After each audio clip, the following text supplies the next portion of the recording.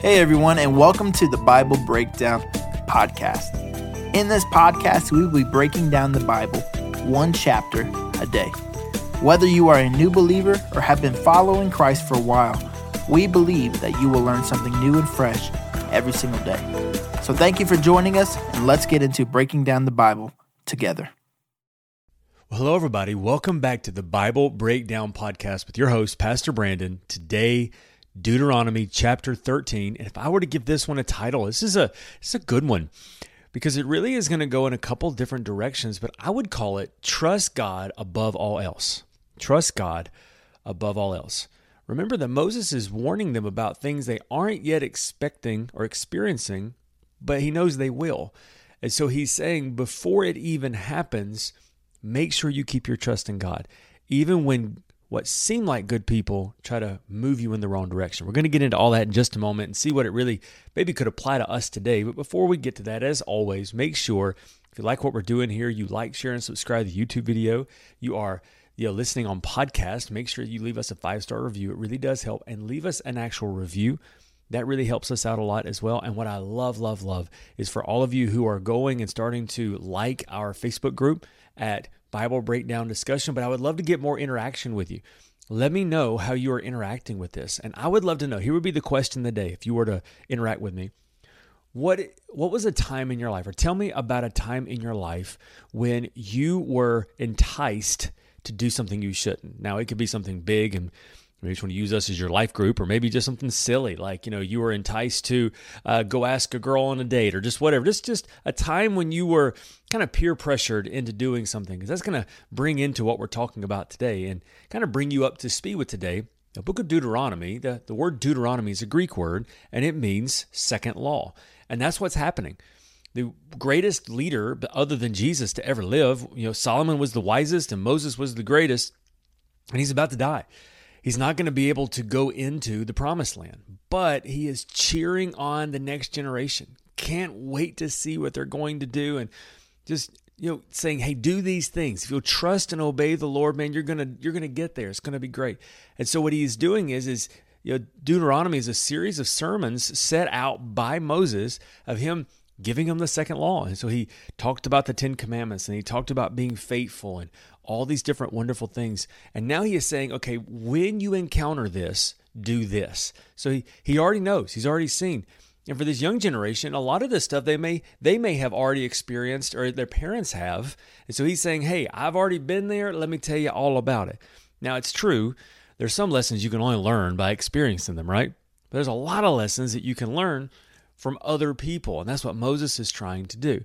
What's going to happen today is we're giving it a title, Trust God Above All Else, because in the first section, he's going to talk about what do you do if somebody comes along and says they're speaking for God, but they're not. How do you know if they are or if they're not?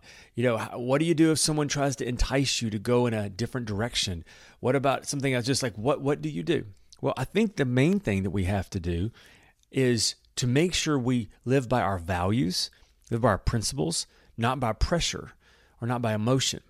Like, emotion is great, but it makes a terrible leader because it changes its mind all the time.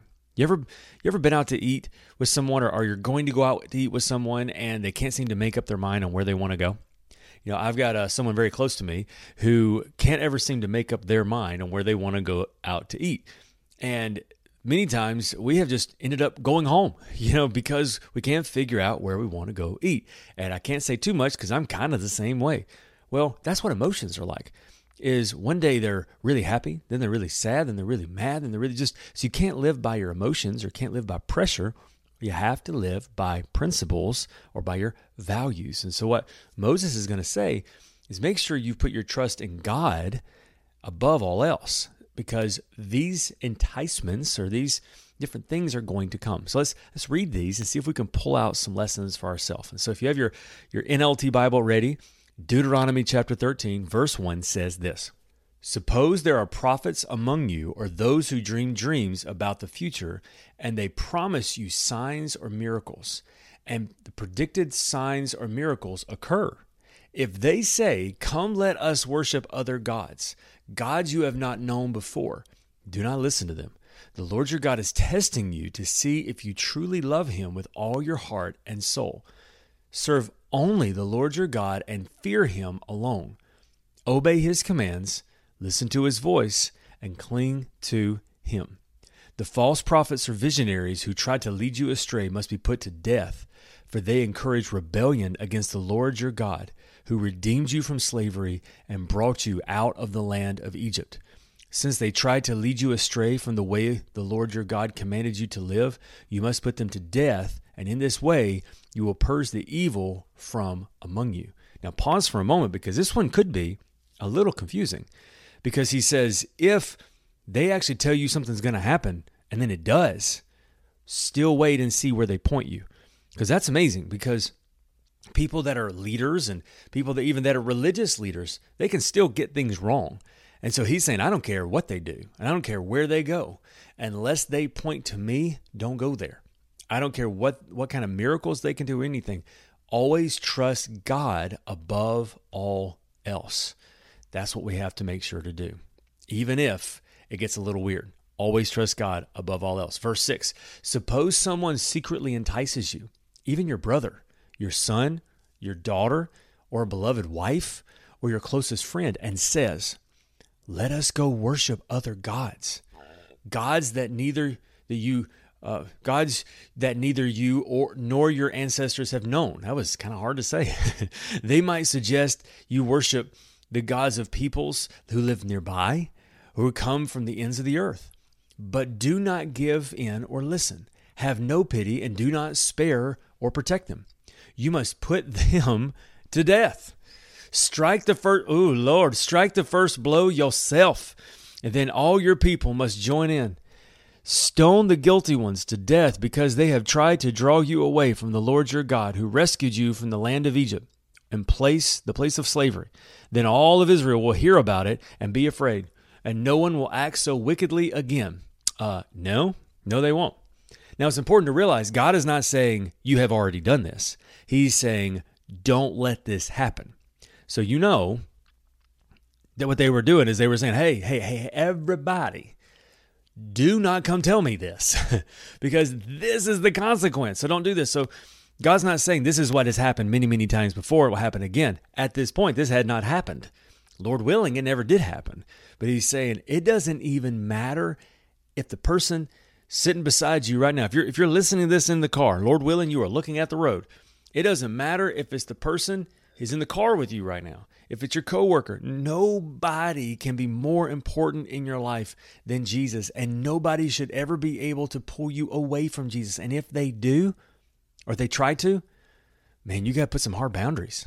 That's a hard word, but it's a good one. Moses ain't done. Here you go. Verse 12.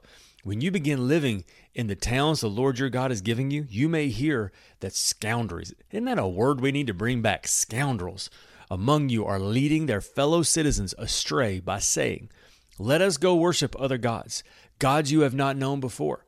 In such cases, you must examine the facts carefully.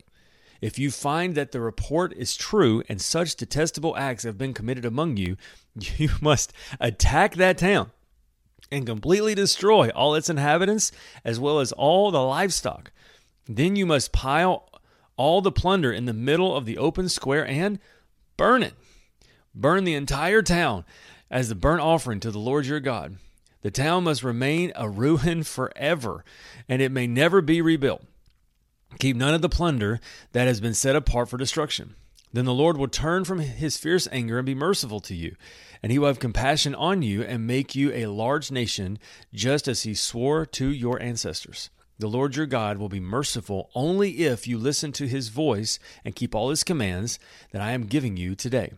Doing what pleases him. Now, real quick, why would God say don't rebuild the town? It's because then it would be a constant testament that this is what happens when you act a fool.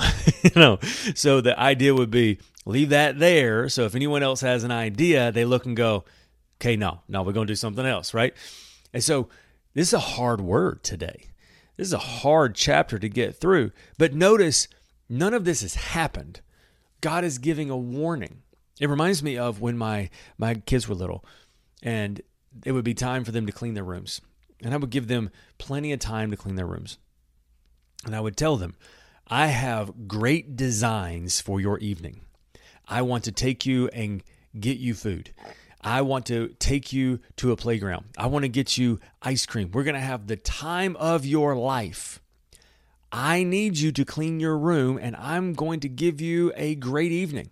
However, if you don't clean your room, there's going to be punishment. You're not going to get all of those things. You're going to get grounded. All these bad things are going to happen. And I would look at them and I would fold my hands and I would say, please just clean your room. Make your bed. Put up your few toys that are still out. It will take you 10 minutes. And my hope was that they would take the right path. But I also told them about the negative path, hoping they wouldn't choose it. Deuteronomy chapter 13 is the negative path. It is saying, if these things happen, this is what you must do, because your relationship with God is the most important thing in your life. And notice what he's saying. It's more important than leaders you admire.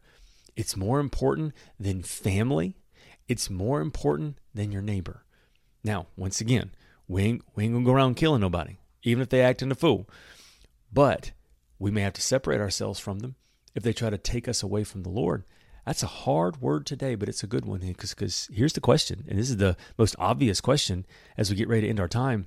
Is there someone in your life that purposefully or not, they're trying to take you away from your relationship with God?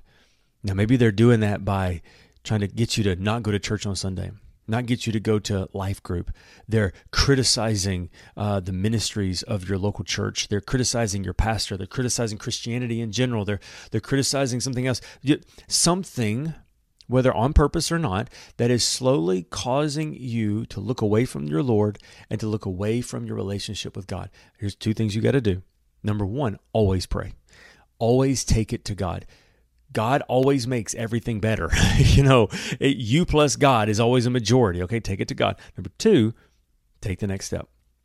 And the next step likely is, unless you feel like the Lord tells you not to do it, and don't use that as a cop-out, but unless he says now's not the time by not giving you opportunity, what I would tell you is go have a conversation. Hey, I want to be close to you, but now it's a little different if it's your spouse. You can't walk out on your spouse just because they don't like the fact you're going to church. That's when you really pray and you ask for God to open a door to have a conversation, because nothing is more important than your relationship with God. If you're married and your kids are trying to bring you away from God, you pray and ask for God to open doors to give you conversations. If you're married and it's your spouse, you pray for God to give you an open door to have a conversation. If it's friends, the same thing. But nothing is more important than your relationship with God. Now, last time I'm going to say this. I'm not saying you need to leave your spouse if they're not a Christian, but you may need to bring them to church with you. You may need to get in some counseling. You may need to start taking that more serious, because nothing's more important than your relationship with God. Let me pray for us, and we'll be done for today. Father, thank you so much that you are for us and not against us. Thank you that you love us more than we can understand.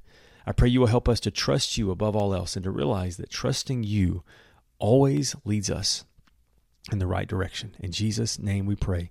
Amen. Deuteronomy chapter 30 says this: "Today I have given you the choice between life and death. Choose life." You can make this choice by loving the Lord your God, obeying him, and committing yourself firmly to him. I love you. I hope you choose life. I'll see you tomorrow for Deuteronomy chapter 14.